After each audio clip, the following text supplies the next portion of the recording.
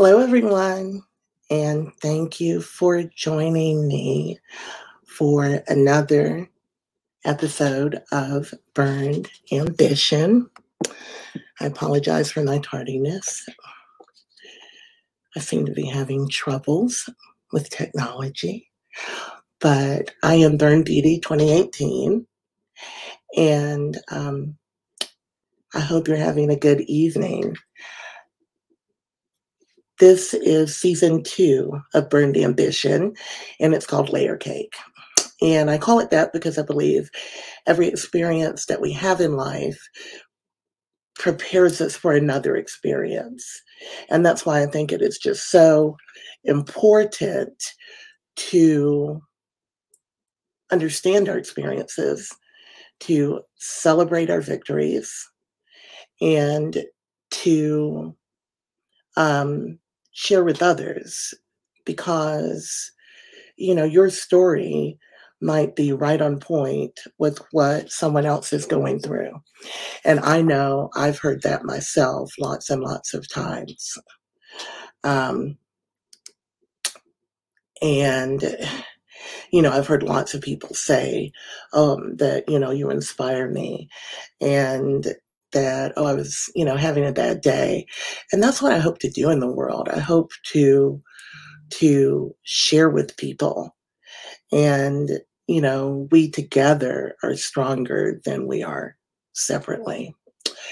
Um, so at the end of episode 2, I was just awakening from my coma, and I talked about all those dreams that I had. And I wanted to talk about those because a lot of people don't understand them. I've spoken to people who didn't understand what ICU psychosis is and what those dreams are. And I truly believe it has to do with, because of my faith, that, my soul was, not in my body at that moment.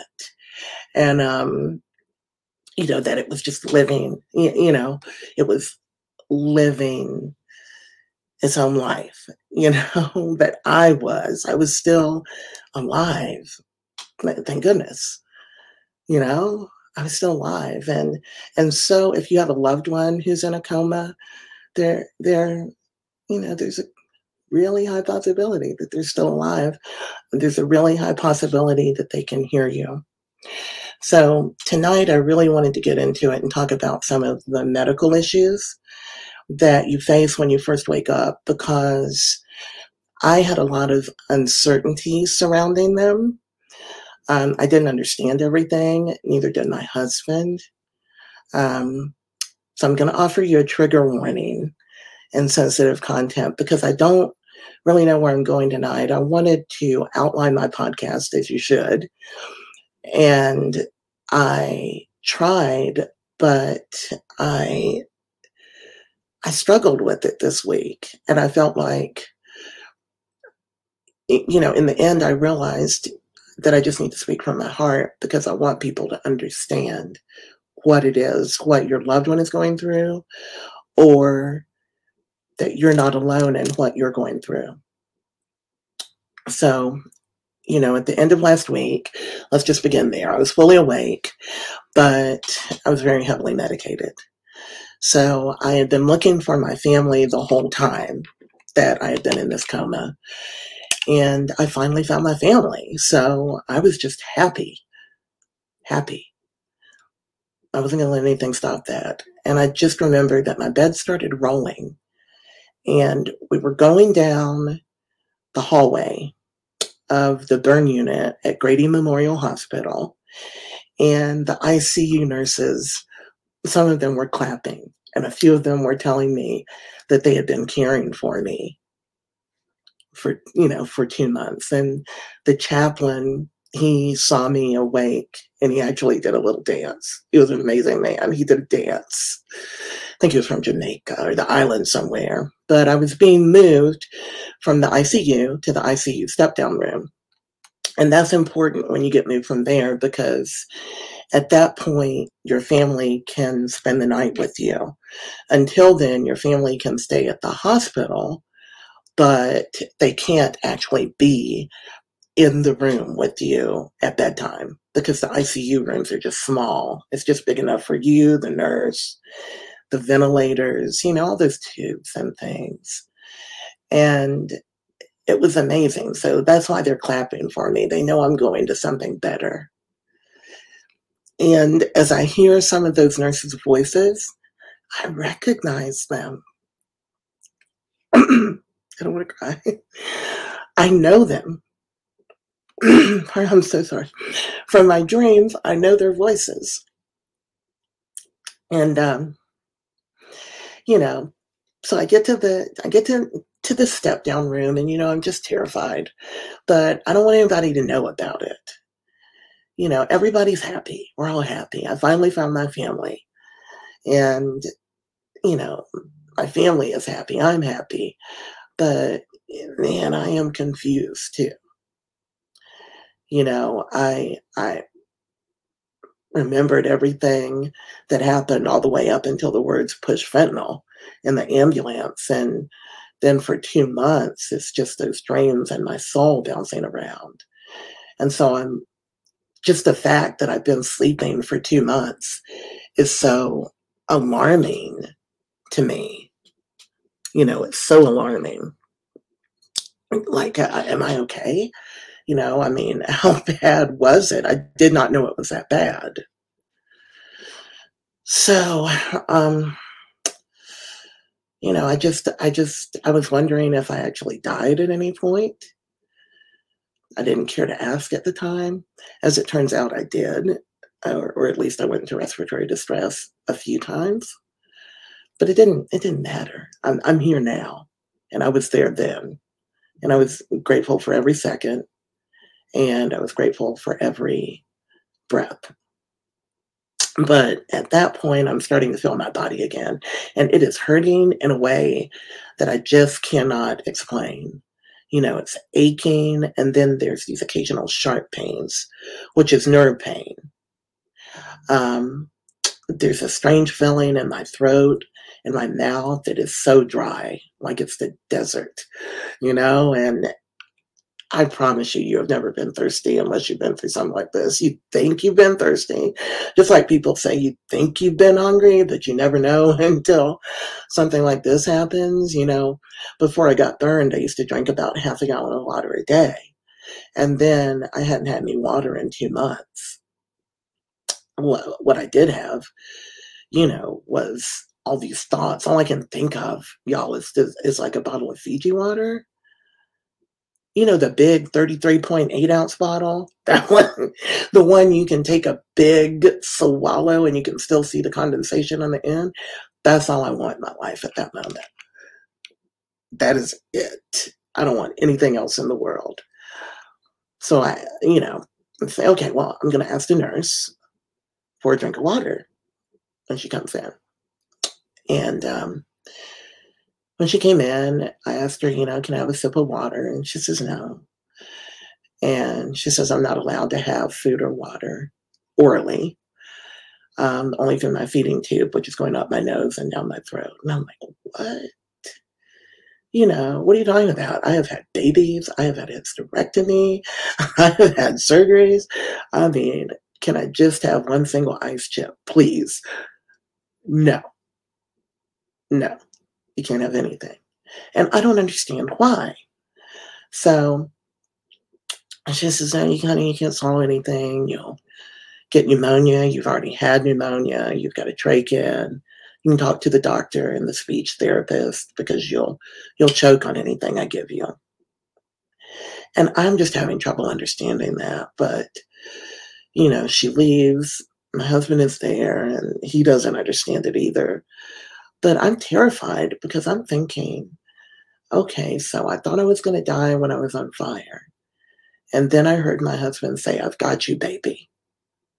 I've got you, I've got you. And I think I'm okay, I'm going to live. And then I get in the ambulance and I realize that things are pretty bad and that I might still die. And then I survive the coma, wake up, think I've made it. Oh, baby, you made it. And now here I am again realizing things aren't okay. just because I survived and I woke up from the coma doesn't mean that things are okay, you know? Things aren't okay. It is not time to celebrate yet. So if you're there and you're feeling that, it's legitimate, it's real, it's scary. You're not wrong, I won't tell you that you are, things I'm very happy in my life now.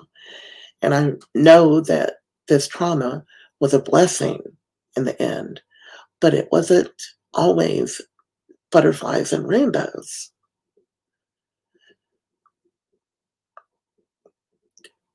It, I just want one ice chip. And I know that by the refusal to get that one ice chip, things are not good. So, I couldn't have it because my muscles had atrophied, just like I couldn't walk, which I didn't really realize yet. I couldn't walk, but I also couldn't swallow, that little thing at the back of your throat, that little thing that hangs down your epiglottis. Well, when you swallow something, that little epiglottis, it closes off your trachea, your windpipe, and lets the food or water go down into your stomach. But mine couldn't do that. So I couldn't have anything. And I'm still waking up. You've been under such heavy medications and paralytics that it takes a few days for yourself to understand yourself what is going on. Other people are telling you, but you don't get it. The main thing I was focused on, though, was my tracheostomy. It's something that I've seen like a whole bunch of times on TV, but I've never seen anybody with one in person. I have seen people on life support, but they didn't have a trach. Um, and there I have this one. Now, I don't know what it looks like because I didn't look at myself in the mirror for about 2 months because I couldn't. I am a strong woman, like we all know. And I know I'm a strong woman. But sometimes part of your strength is knowing when not to do something. And I wasn't ready yet. And if you're not ready to do something yet, if you're not ready to look at yourself, if you're not ready to go out, if you're not ready to whatever, don't do it until you are. That's part of your self care. And, but this tracheostomy, I was really bothered by. I wear all these necklaces right now and cover it. That's why I'm always like, all these chains are here. But if you really look, it used to be right there. They tell you that it won't leave a scar, but it doesn't leave a scar, it leaves a hole. So, um, I could feel my trach, I could feel a lot of pain, and I can see the tube from the trach going, it's going down my body and it's going to some source of oxygen. I don't know what. And there's a sign that says if you need to go to the bathroom, just go. What does that mean? Right. I mean, it means you can't get up, just go. So you're catheterized and you don't need to get up to go to the bathroom to do anything, if you get my meaning. There's nothing that you need to get up for. And I couldn't understand why I was laying in the bed and like right now I can shift in my chair. I physically couldn't do that. My bottom was just hurting so much. And you've got bed sores when you wake up, even though they roll you and move you, you're still going to pick up, a little bit of something on there. You're going to have some sore spots, and I couldn't shift myself. I was dependent on other people for everything in my life, even just rolling over in the bed. And it didn't feel good. I didn't feel happy. But I don't know that I've ever talked about this. I don't know that I've ever told anybody how unhappy I felt, because I also did feel grateful. I've been looking for my family for 2 months in my dreams, so I'm happy about that, and I'm grateful and I'm thankful, but I didn't wanna complain, so I didn't. Sometimes I talked to my husband when it was just he and I alone in the room. I would talk to him, um, but never in front of my kids.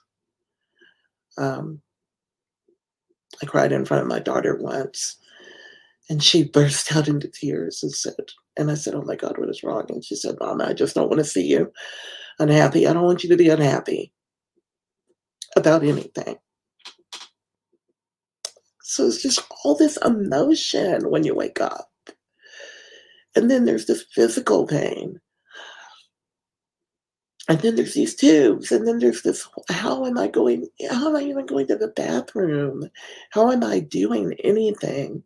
And then there's this question in the back of your mind, am I going to make it? I'm awake now, but am I going to make it? I've got an IV, of course, there's always something in it. They're always putting something in it. I can smell and taste morphine. A lot of people can, not everyone, but I can't stand the smell of it. But it was the only thing that was making life livable at the moment. So morphine it was. So I've got this terrible taste in my mouth. I can't have a drink or an ice chip. There's tubes everywhere, up my nose, down my throat, out of my throat. Um, just everywhere.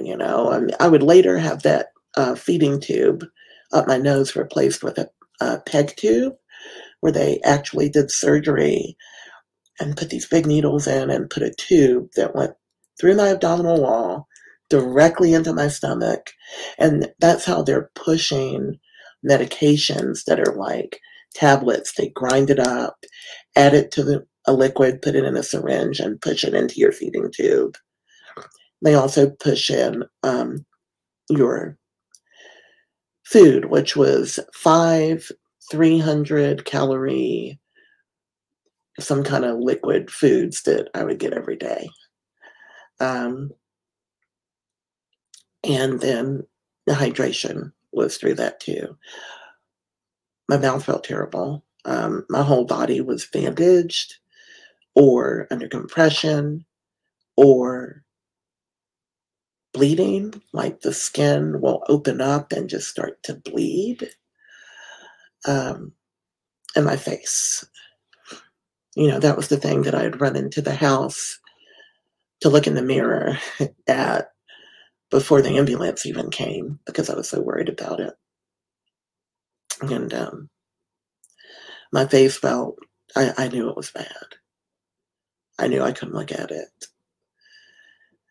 I feared that if I looked at myself, I would lose the um, determination to fight for my life. And I still needed to fight for my life. Um, I couldn't think of one single burn survivor that had a burned face that was famous that was an example, you know? Except I can think of Freddy Krueger. Isn't it terrible? That's what I can think of. And I'm laying there thinking, what must I look like? That's what I'm picturing. What must I look like? And, here's my husband, here's my family, here's what. Oh, I can't look because I need to fight this fight. I need to stay alive somehow. And I've already had pneumonia twice, and I um, ended up getting it again. Um, I Before it was all over, I went septic once. You're still in a fight. It's not all okay because you woke up, and that was breaking my heart. And it was terrifying me. I wouldn't go to sleep at night. I part of not going to sleep was the tracheostomy, because when I laid down, the trach would like fill up. It would feel like I had this really thick um, stuff in my lungs, like mucus, and it'll like hit the tip of your trach. Your trach is sticking out, and there's a little cannula in it, a little tube, and it would stop up the end of that tube, and I would feel like I was suffocating and dying. And they would say, breathe through your nose. And I couldn't do it.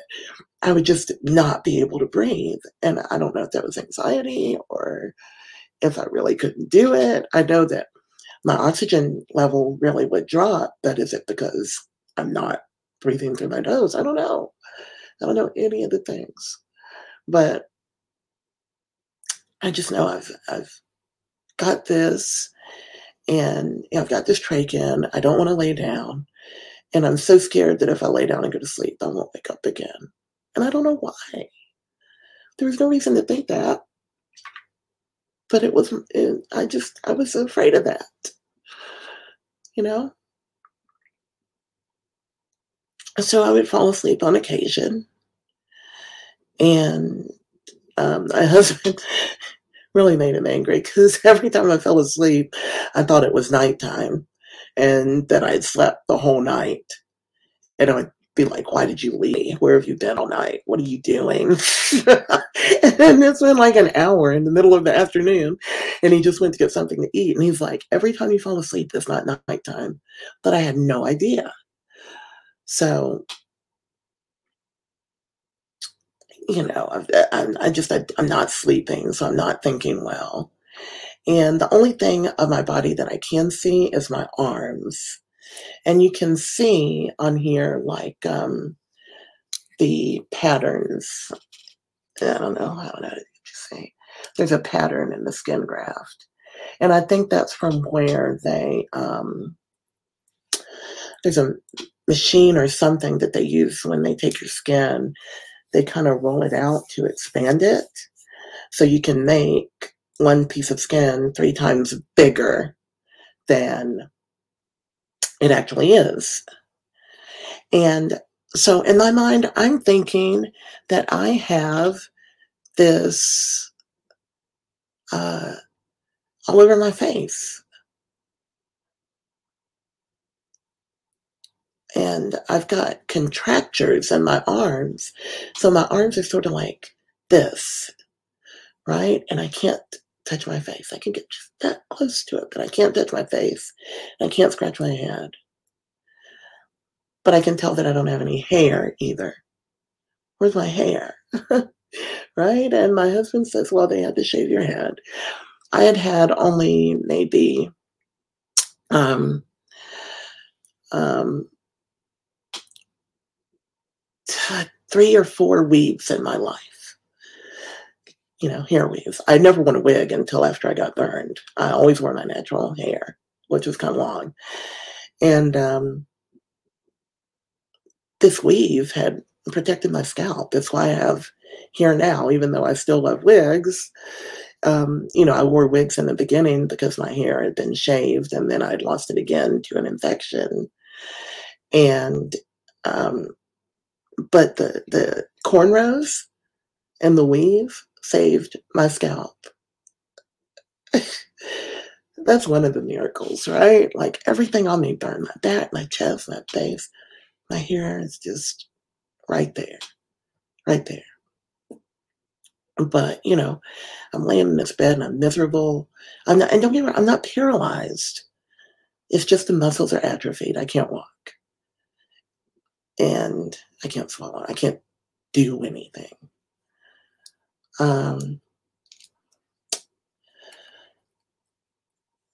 The nurses were so nice. They would do everything they could for me. And the speech therapist came in and they would test my tracheostomy by giving me some applesauce with blue dye in it. And I put it in, get some applesauce, yes. You swallow it, and then open up the trach. There's a little suction that they use, suction it out. If you see blue, you failed. That means the applesauce is going into your lungs and now they're going to suction it all out. Just because you got to put it in your mouth doesn't mean you get to keep it. So, but one day I somehow passed. I think it was sheer willpower. I was so determined to have just a little half teaspoon of water. And she brought in some spoons and gave it to me. And I was told, water moves faster than anything else. The viscosity of it is a very fast moving liquid. And, um, so water was ambitious for me, and all I wanted was water. That Fiji water, that bottle, 33.8 ounces, condensation on the end, right? That's all I wanted. And so this lovely speech therapist, Carolyn, I do remember you, um, let me, I passed that time, but then the next time I didn't pass. I started getting choked. If you gave me a little bit of water in that teaspoon, I would automatically cough and it would come flying out of my trach. And most everyone was nice about it, but because Carolyn had said, I begged her and I pleaded with her to let me have just one single ice chip.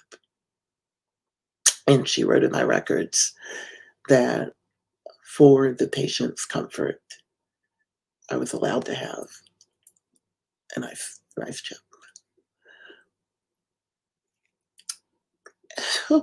Oh, I didn't expect that.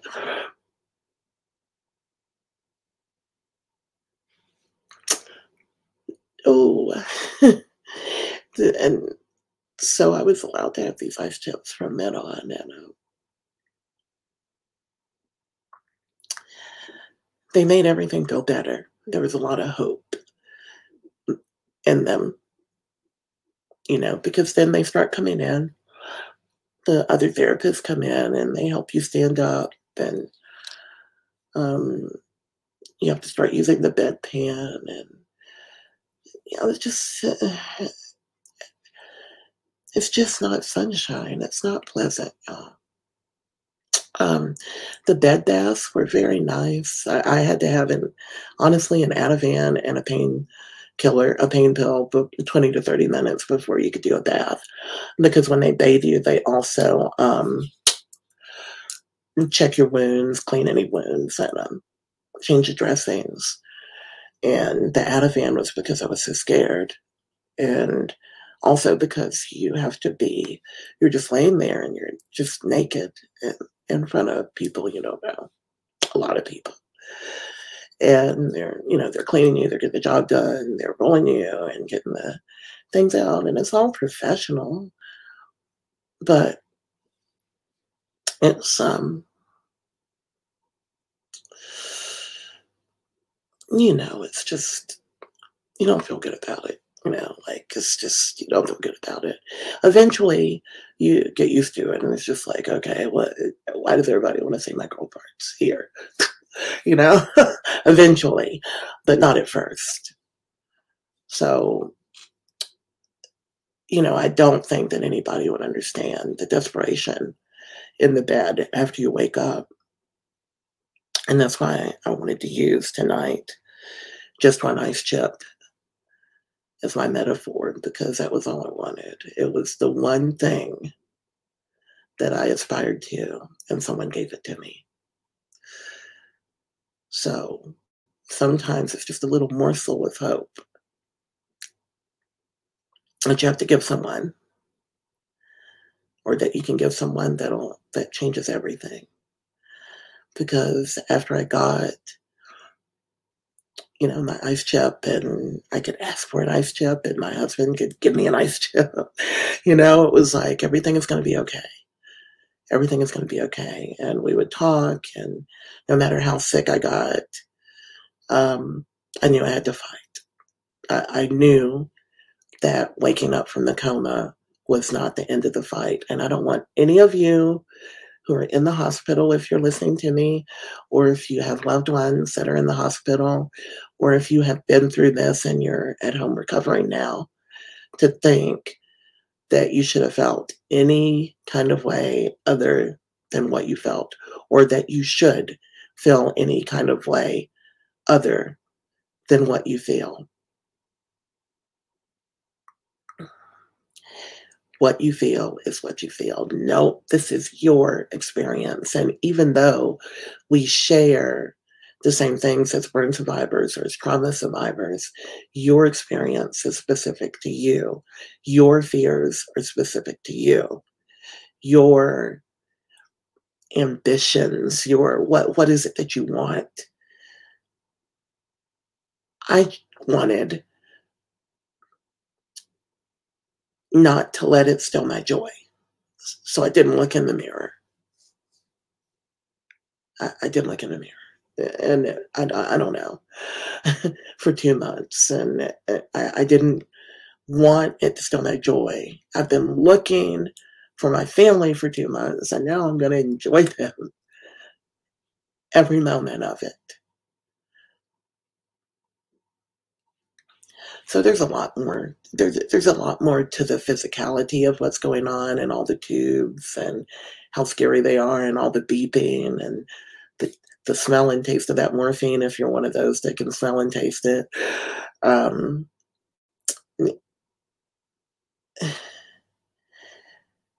this is why this episode defied being written.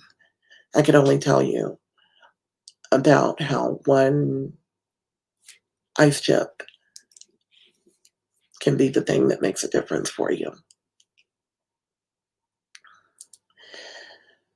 Find yours, whatever it is that you need to get through.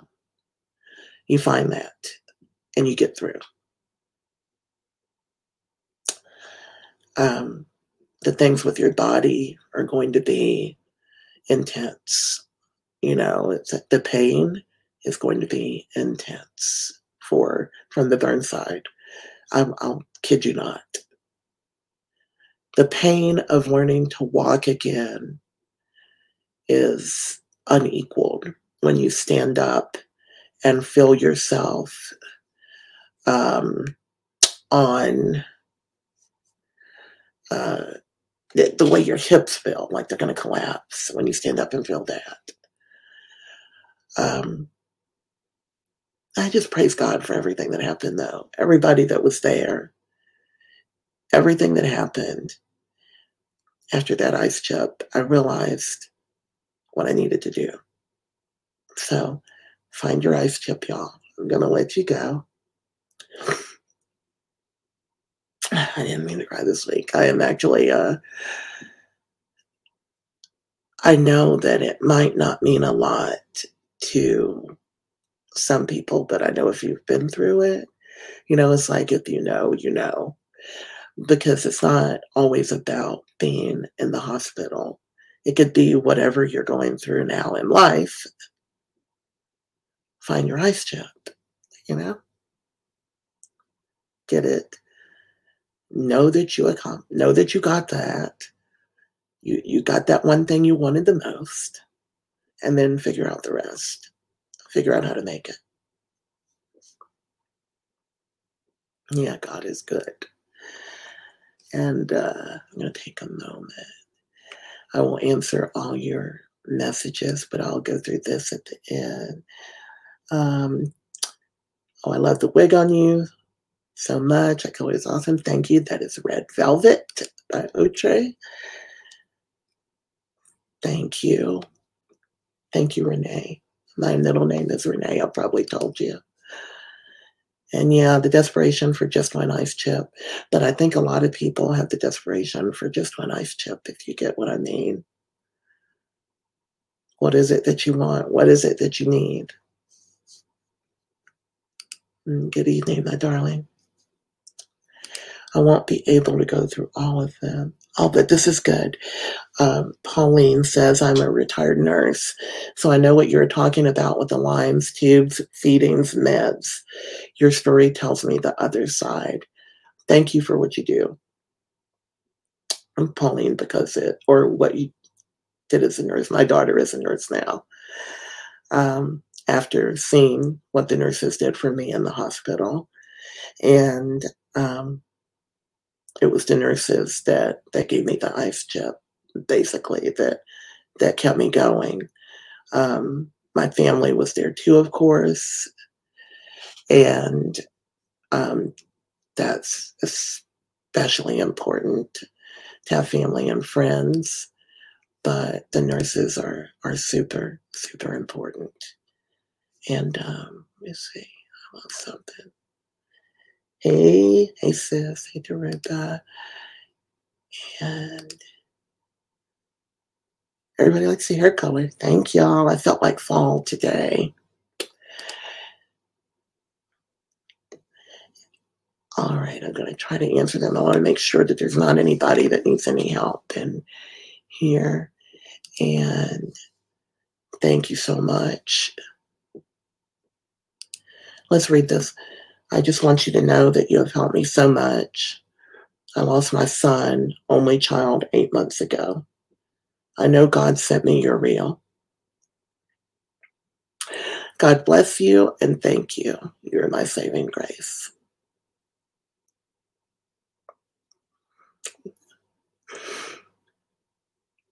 I'm so sorry for your loss. I am sorry. But we have to go on and we have to find our joy. We have to. And then we'll meet all those that went before us when it's our time. Like, I terribly miss some people who I've lost. And I just know that I know, Tammy, that my soul was doing its own thing, living its own life. I know that I am more than my flesh, is what I want to say to you. I didn't know I was in the hospital. I didn't remember being burned. But I am more than my flesh. We all are. And I know it for a fact. I lived it. Thank you.